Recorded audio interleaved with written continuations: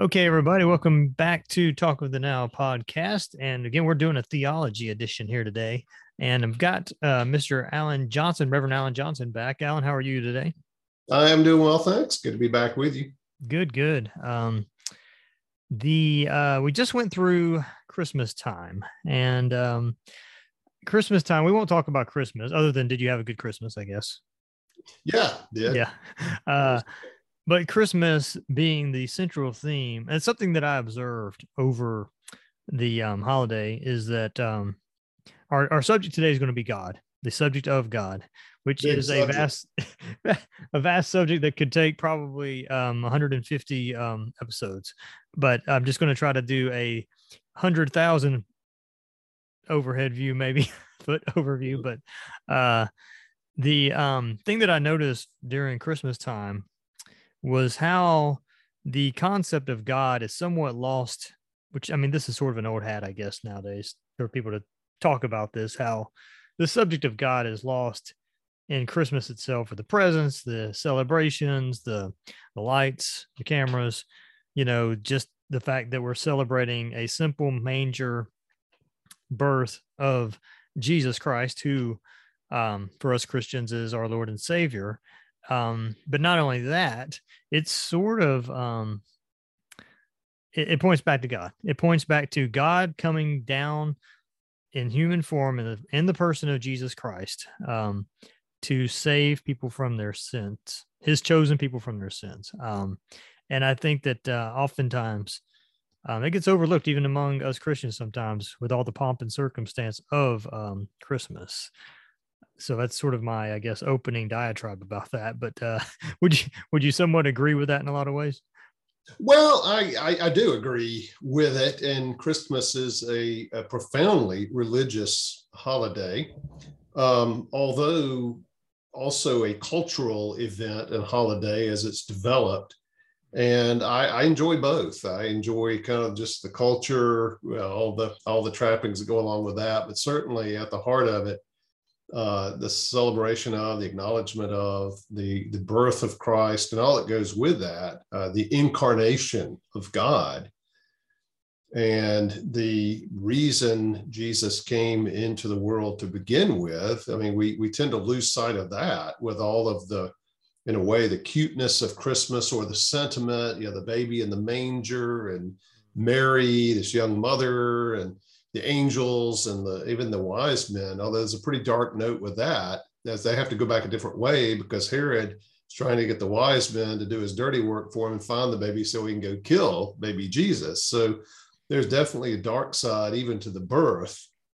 But as I preached in our Christmas Eve service, and for 1 John chapter 3, verse 8, where John says the reason the Son of God appeared was to destroy the works of the devil. And Jesus came into this world in a most amazing way, on a most amazing mission, and that is the redemption of his people. The shadow of the cross lies across the manger. Jesus was born to die. Which is ironic in some ways, because if there was ever a person that was born into this world that did not deserve to die, it was Jesus. Absolutely, of course. Yeah. Sinless. What was that? He was sinless. The wages of sin is death, and if Right. you have sin, there is no death. Yeah. Um, I Well, I think that's a great opening to the broader picture of God. And I do have a reference material today for us to kind of go through to sort of maybe help guide us over the next 30 minutes or so as we go through this, because I don't want to keep it too long, because this is certainly a subject we can come back and hammer down more of these topics with it. One of my favorite books that I've not read in a long time, but read back in college, I think, was A.W. Pink's Attributes of God. Have you read Yes. that? Yes, great book. And I think we taught it in a Sunday school class here some years ago. It's been a while, but I do remember Ah, being one of the classes. Yeah. okay. So before I get into that, let me just talk about this. I guess, and I want to look at it as well, not just from our own theological, both of us, especially you, are educated people in theology. a lot of our listeners might be educated in theology, but also want to go down to the level of somebody that, you know, their view of God is just religion, and I've heard there is a God, you know. So looking at it from, I guess, a biblical standpoint, um, where do we start with God? The entire concept of the Judeo-Christian, um, entity, I guess you will, of God, where that becomes a concept, if that makes sense. Sure. Well, I remember the late R.C. Sproul, theologian and teacher, talking about as soon as you concede the existence of anything, you concede the existence of God. And his point in saying that was, if I might quote Maria von Trapp from The Sound of Music in a song she sang, "Nothing comes from nothing, nothing ever could." And that was the not only the most profound lyric in that whole musical, but was the point that Dr. Sproul was making, that the universe can't just pop into being out of nothing. Well, if there ever was only nothing, there would forever be only nothing. And so, some people say the universe just has always existed. Well, I don't see that that's any easier to swallow than to say that God has always existed and he created the universe out of nothing. For me, as a Christian, my understanding of God comes from the Bible. We would say that the Bible is a book that certainly has its human elements, human authors, and yet it was also God working through those different people to write what he wanted written, to reveal himself to us. And we can all just sit around and say, well, I'd like to think of God as this, or I'd like to think of God as that. But the question is, who is God really? And we don't have to wonder. He's revealed himself to us in the Bible. And especially even in the Bible, he has revealed himself to us in Jesus and actually taking on human flesh and living among us. One of his disciples, a guy named Philip, one time, this is in John 14, the Gospel of John, chapter 14. Philip said to Jesus, Jesus, just show us the Father. That'll be enough for us. Just show us what God is like. And Jesus was kind of taken aback, and he said, Philip, have I been with you this long and you still don't know me? Anyone who has seen me has seen the Father. So the point Jesus is making is not that he is the Father, but that he came to reveal the Father, to reveal God. And so if you want to know who God is and what he's really like, study the life of Jesus in the Gospels, of biblical books of Matthew, Mark, Luke, and John. And you have a pretty good idea who God is, both in his views of sin. And Jesus, was stern in his words against sin, and no more so than self-righteousness, but also his gentleness with the repentant sinner or the person who was hurting or suffering, or came to Jesus for cleansing or healing, and to see Jesus' compassion. That's the compassion of God. So I would say, to know who God is, we have to start with the Bible. Otherwise, we're just making it up. Mm-hmm. And now the Bible does tell us, from my understanding, that evidence of God, which you sort of touched on that, evidence of God is sort of laid on our conscience in a way and within nature itself. Is that correct? Am I putting that right? Yes. And I would say, you look at creation, and the Bible says that. Psalm 19, the heavens declare the glory of God. The skies show forth his handiwork. The Psalms speak of creation, and other places in Scripture revealing God, but even inwardly. And Paul speaks of this in Romans chapter 2, where he talks about those who are not Jews, who don't have the law of God, and yet do by nature the things commanded in the law, such things as not murdering, or such things as not committing adultery. And what Paul was getting at, what the apostle was getting at there, is we have an innate sense of what is right and what is wrong. Now, we may violate that. We may violate it so much that we just become dead to it. We sear our consciences, or cauterize them. They're no longer feeling, they no longer work. But the reality is that doesn't take away from the fact that most people have an innate sense of what is right and what is wrong, simply by fact that we are creatures made in the image of God. And so that too points to a maker. We also should say that if God does not exist, then there is no such thing as right and wrong. There's only preference, and there's the power to get your preference. If there is no God, we might not like what Adolf Hitler did to all those Jews and putting them in the gas chamber, but that would be our preference. His preference was to kill them and get rid of them. And if there is no God, who's to say he was wrong? That was his preference. And at least for a while, he had the power to enforce it. But because there is a God, we can come back and say, no, there is an absolute transcendent standard that says, no, Hitler was wrong. What he did was horrible. And so apart from God, we have no basis even for the words right and wrong. But we use those words, and we generally mean by them more than merely the consensus of society, which can change. There has to be a transcendent standard. So both the creation itself bearing witness to the power and creativity and beauty of God, our inner conscience bearing tribute to the sense that there is right and wrong, and our sense of justice, fair play, all of those have to have an external standard, or it all becomes meaningless and just preference. Well, speaking of that, I can't speak for atheists because I'm not one, or an agnostic because I'm not one. Even as a non-believer growing up, I just sort of probably would have ascribed to being a Christian, though I might not have been one. But let's address what, again, I don't want to speak for an atheist because I'm not one, so I don't know what their official position might be. But I think I've heard from a lot of people that are maybe agnostics or believe, there could be a higher power. There probably is. Or even somebody says, no God whatsoever.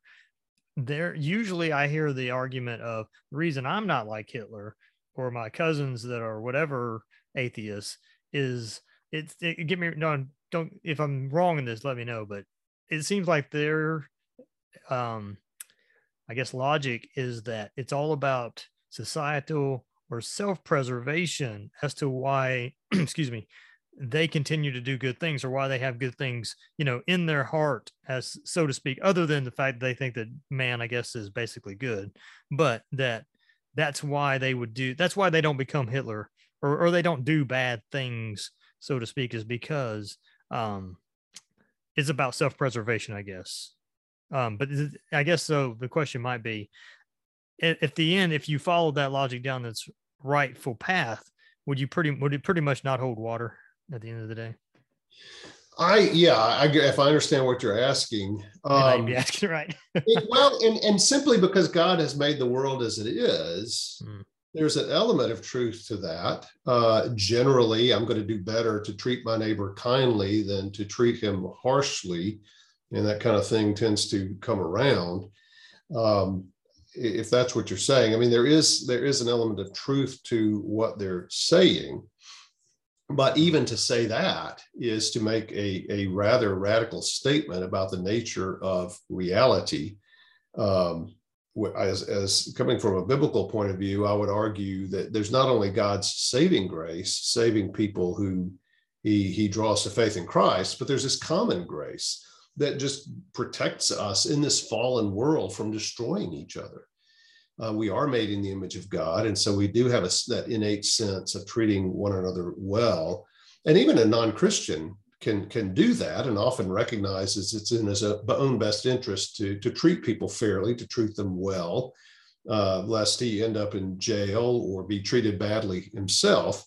And of course, we have terms like sociopath or psychopath for people who so deviate from that sense of what is proper human functioning, that they seem incapable of having empathy for people.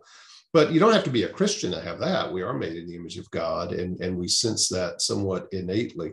By the way, to say that, we gin up some idea of God as a crutch or a way of trying to create meaning, the reality is, for the Christian, and certainly this is true throughout history and in many parts of the world today, to become a Christian makes your life harder, not easier.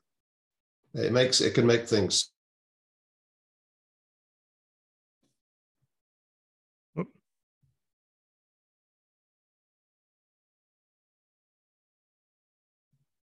Non-preservation, not preservation in some cases. Right.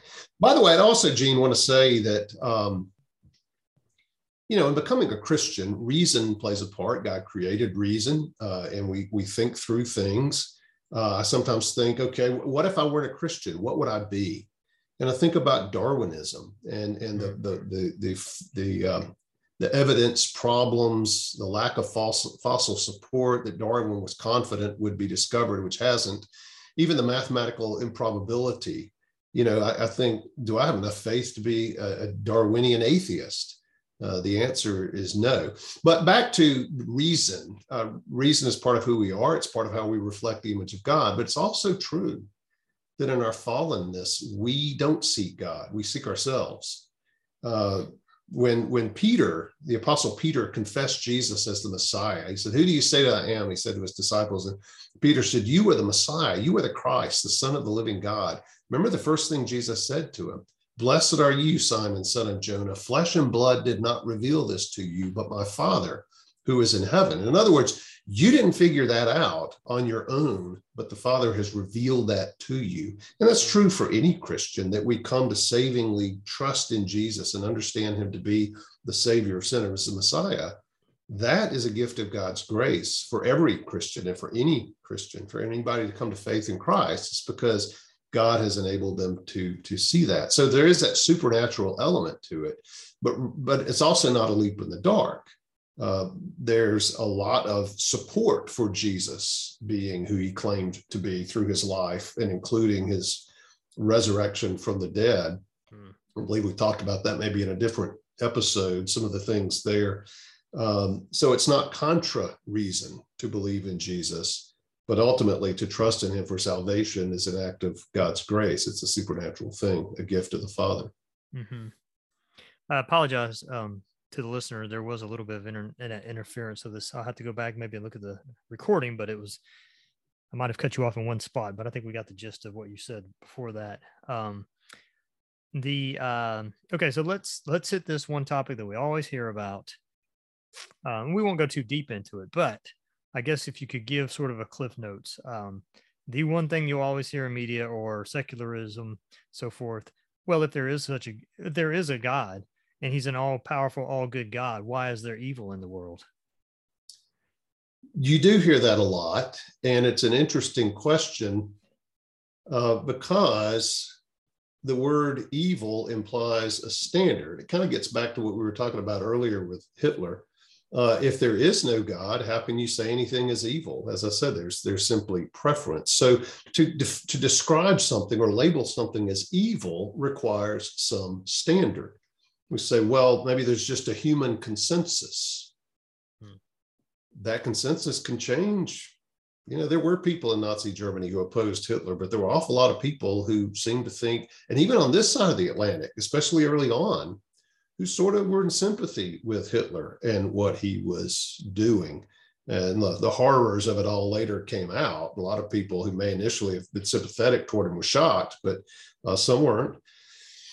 So to label anything or describe anything as evil requires a transcendent standard, namely God, who himself defines certain things as good and thereby other things as evil. So that would be the first thing I would say was, people say, how can there be a God when there's so much evil? I would simply flip it and say, how can there be evil without God?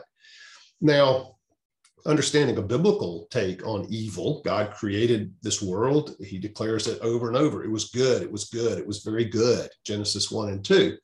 But then, of course, Adam and Eve sinned against God, rebelled, and that not only affected them, it affected all of creation. You go from chapter 3, where they sin against God, eating the forbidden fruit, to chapter 4, where one of their sons murders their other son. That's evil. And it happened that quickly. Sin took root and spread and affected things that quickly that from one biblical chapter to the next, I don't know how long that was, but chapter 3 to chapter 4, you have one of their sons killing their other son. And what a heartbreak and what a heartache they must have felt over that. But of course, God, came and dealt with them in their sin and promised that a descendant of the woman would crush the head of the serpent, the descendant of the serpent, Satan. And so, the question is, why doesn't God do something? Sometimes say he already has. He sent his own son into this world. He became incarnate and he died on the cross to redeem his people, to redeem this creation. And Jesus says in Revelation, I am making all things new. God has done something. And so we're waiting on him. Of course, we work to deal with evil in the world, both in terms of relieving human suffering and in terms of bringing justice to bear where evil has been done, both as believers and as a society by God's common grace. But it's true, especially for the person suffering great pain or some great injustice or wrong done to them, to say, where was God? You know, Elie Wiesel's book, Night, deals with that, with the Holocaust. I read that in college. It's a profound book, and he's dealing with those kinds of questions. They're very existential. And it's one thing to talk about it in an abstract kind of academic way, but when it's somebody who has suffered something grievous, the murder of a family member, or a debilitating disease, or genocide, you know, that is a heavy question, and I don't mean to minimize it, but to ask the question itself seems to answer it in the sense that if there is evil, then there has to be a standard by which it's defined, namely God, who himself has said that is evil. And Jesus himself suffered evil in this world. He was sent to the cross after a joke of a trial, crucified, an innocent man. In fact, the only truly sinless, innocent human being who ever lived and died. And so Jesus knows what it is to suffer rejection, to suffer wrong, to suffer injustice. So to me, this might be a question. I don't know if a new believer or somebody that would say they're not religious would ask, but correct me if I'm wrong, but I think that the only answer to this is it was just in God's plan that we don't understand. Everything you just talked about, God creating the world, creating man, creating the heavens and the earth, animals, man and woman, and then the fall happens. Okay, somebody might step back and say, well, God could have allowed it to be wired into man to not sin at all, and it just wouldn't have happened. So I guess a question somebody might say is, why did he even allow that to happen? That is a good question. And because it went the way it went with Genesis, we don't know for sure. But you look, there was also not only the tree of the knowledge of good and evil, but the tree of life. And when Adam and Eve were banished, they were prohibited from going near the tree of life. And then the tree of life later occurs at the end of the Bible in the book of Revelation, come full circle. But it seems that the thought was that had they passed a probationary period, had they passed a test, they would have been allowed to eat of the tree of life and confirmed in that innocent state. But of course, that's not what happened, and the fall was not a surprise to God. In fact, I'm always struck when God encounters Adam and Eve after the fall in Genesis 3, how calm he is. There doesn't seem to be anger or surprise. He asks them questions. He gets them to confess what they did. I guess one of the, it's kind of what we're trying to do is get into the mind of God. Right. But one thing that came out of the fall, with all of the horror, all of the misery, all of the sin that has fallen from it, was God's showing his immense love and his grace in delivering us from our own sin and its effects by himself in the second person of the Trinity coming into the world to redeem us. Had Adam and Eve never sinned, they would never have seen that sacrificial love of God, that he gave up himself for the redemption of his people. Now, that in itself is a fantastic thing. And it undoes all the misery and all the effects of sin for those who are in Christ Jesus, who believe in him. That's about as far as I would go to venture on the why question, why he didn't prevent the fall, why he allowed that to happen. By the way, he decreed it from before the creation of the world. And in fact, First Peter talks about Jesus, who was foreknown as the Redeemer before the creation of the world. Revelation speaks of the Lamb slain from before the creation of the world. So that was God's plan. And Ephesians 1, God chose us, believers in Christ, before the creation of the world. Mm-hmm. So that was God's plan all along, although that doesn't excuse Adam and Eve for what they did, or you and me when we sin against God.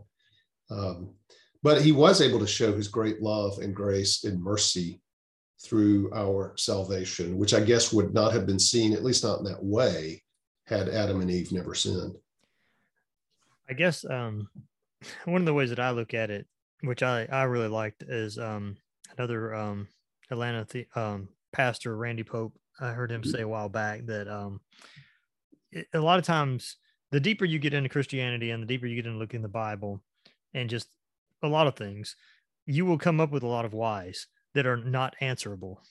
And I think one way it was illustrated is that if you took a circle and basically imagine that within that circle is all the knowledge of man can possibly know, and then outside of that circle, that just goes infinity in all directions, will be the knowledge of God. There are certain things that are just out there that we don't have that permission or privilege to know or understand. Right. Yeah. And that's true. And those are interesting questions to think about, and they're fun to ponder, but there's a danger there as well. Deuteronomy 29:29, the secret things belong to the Lord, but the things revealed belong to us and our children forever.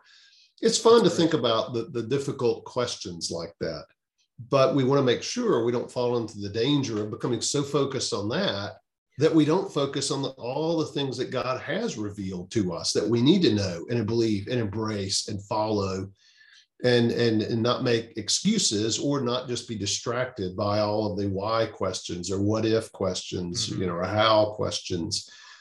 Sometimes the Bible answers those kinds of things for us, sometimes it doesn't. Yeah. But we need to make sure we don't fall into the trap of being so distracted by those things, or just being so willfully focused on those things, that we never quite get around to all the things God has revealed for us for life in Christ Jesus.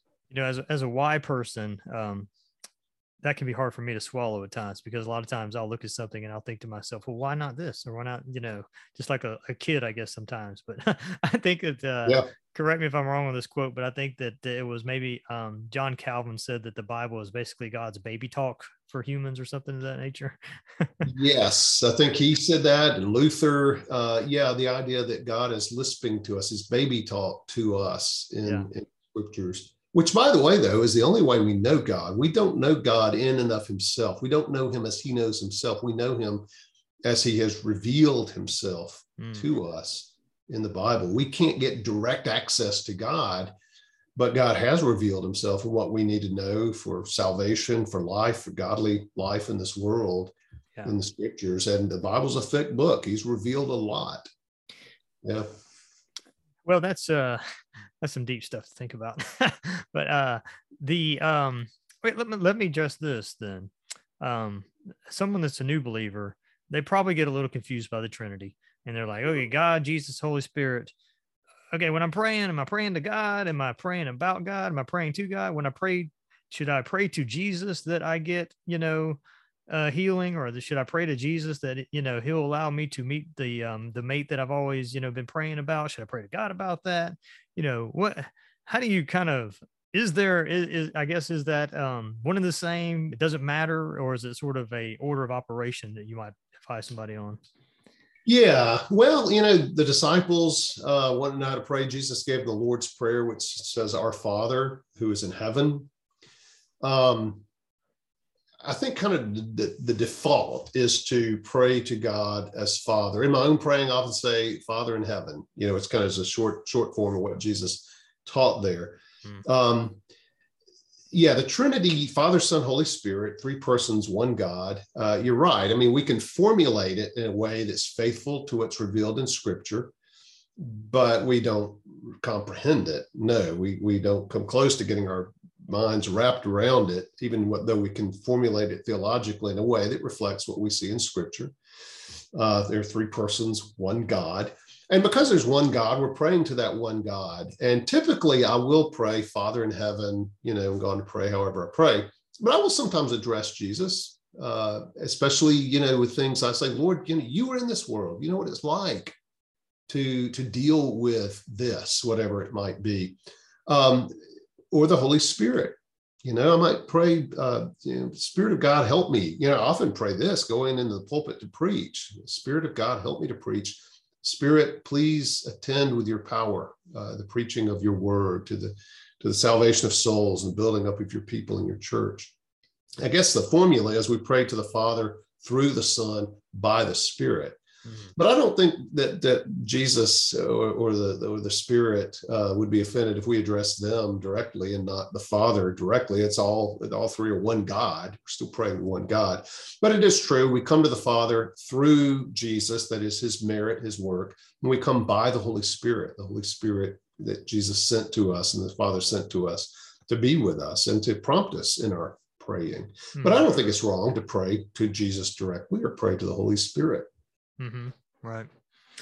I think that's a good foundation a lot of times for people to think about, because I mean, I'm sure there's a lot of 15-year-olds and even whatever trying to figure that out that are fairly new believers, and they're like, how do I even go about this? Yeah, and it's quite easy to overthink prayer. Yeah, prayer is conversing with God. We speak to him, and it's important to do that, I think, with the word, with the Bible too, because that's where God speaks to us. That's where he reveals himself to us. But it is very easy to overthink prayer, to make it complicated or difficult. Whereas, prayer is talking to God. We talk to people all the time. We talk to ourselves maybe, but prayer is just talking to God. Well, to wrap it up here, because we don't have time to go through these A.W. Pink topics of chapters, but I'll go through them.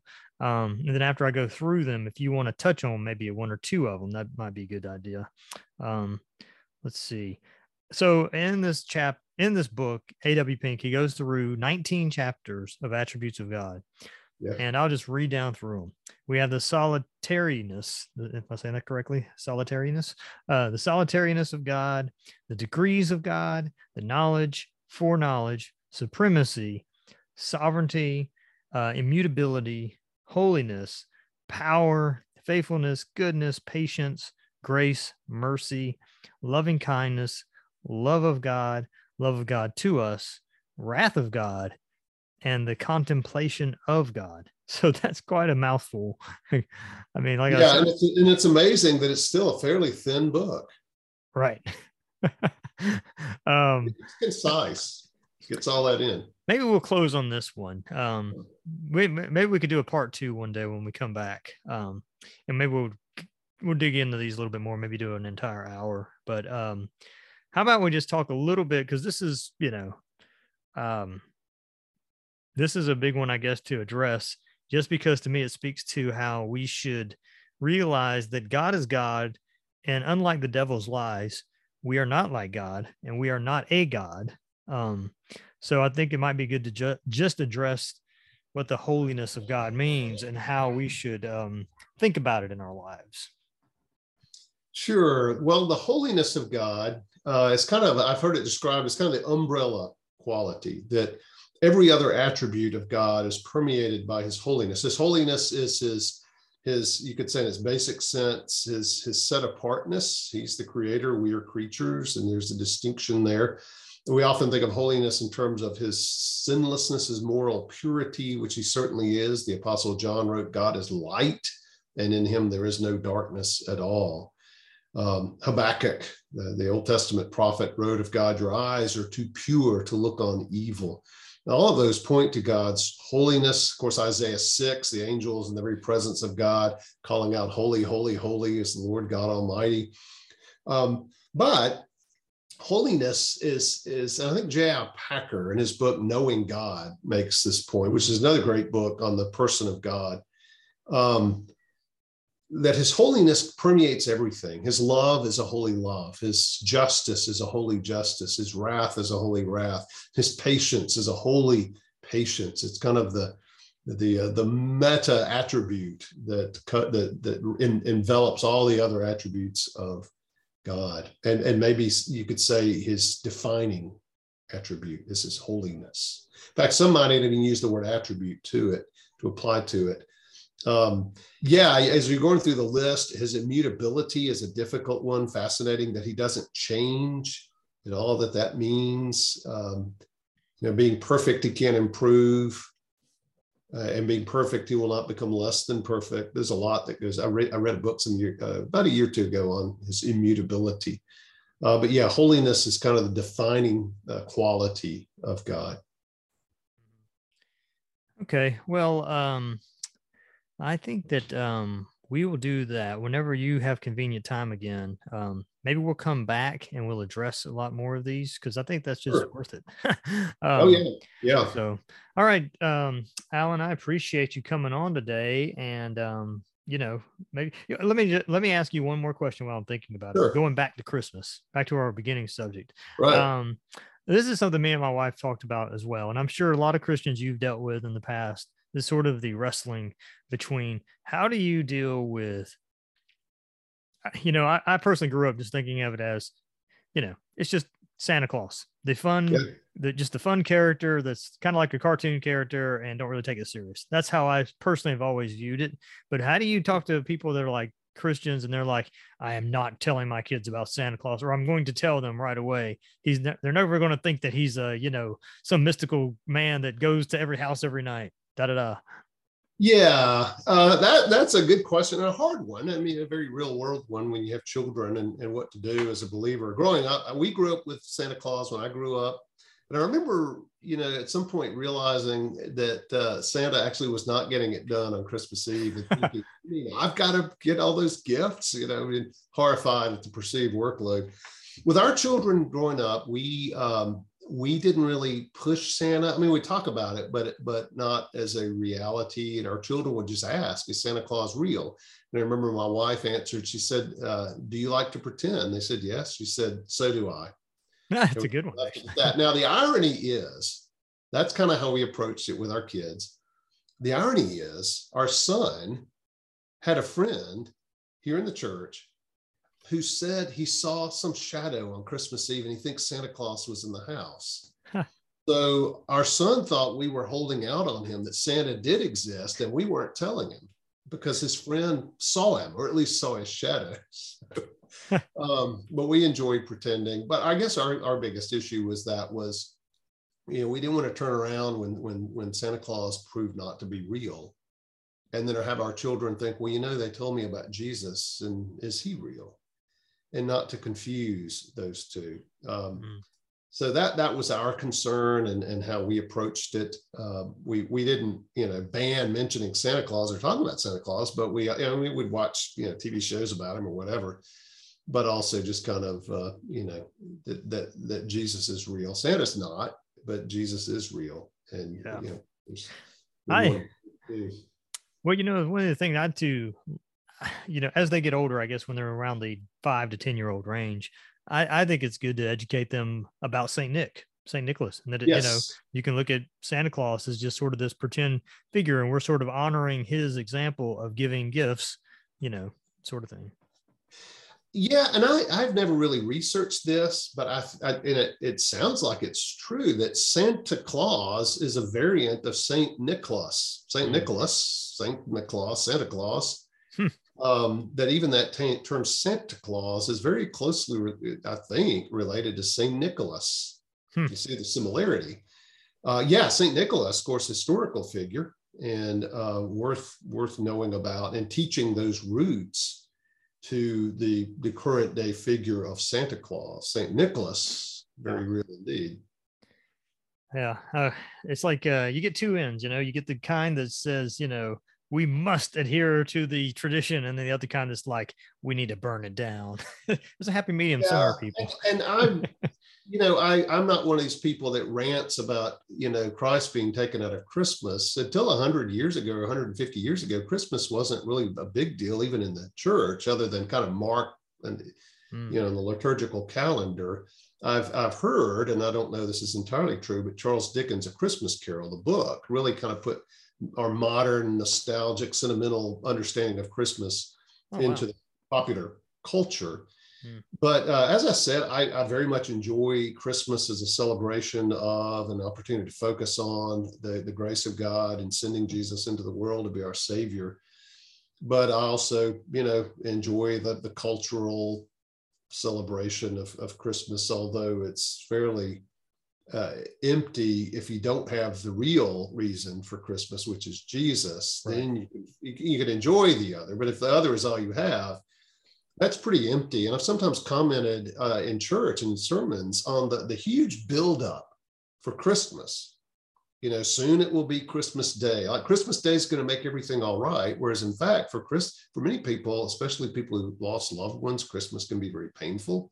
They miss a loved one. No day can bear the hype that the culture puts on Christmas Day.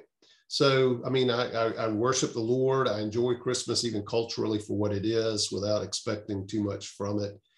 And, thank God for it. And for the fact that the name of Jesus is heard so much around Christmas. Right. Even in shopping malls, as carols are played, it's an opportunity for the gospel. Yeah, that's true. I, for one, will continue singing "Here Comes Santa Claus." I don't care what anybody says. Yeah, that one has some questionable lines in it, but yeah. Yeah. But I like a lot of the Christmas songs. Yeah. In the culture. Hard to beat Bing Crosby or Frank Sinatra on some of those. So. Right. All right, Alan. Well, we'll let you go, and thank you everybody for joining us. Have a great day. Thanks.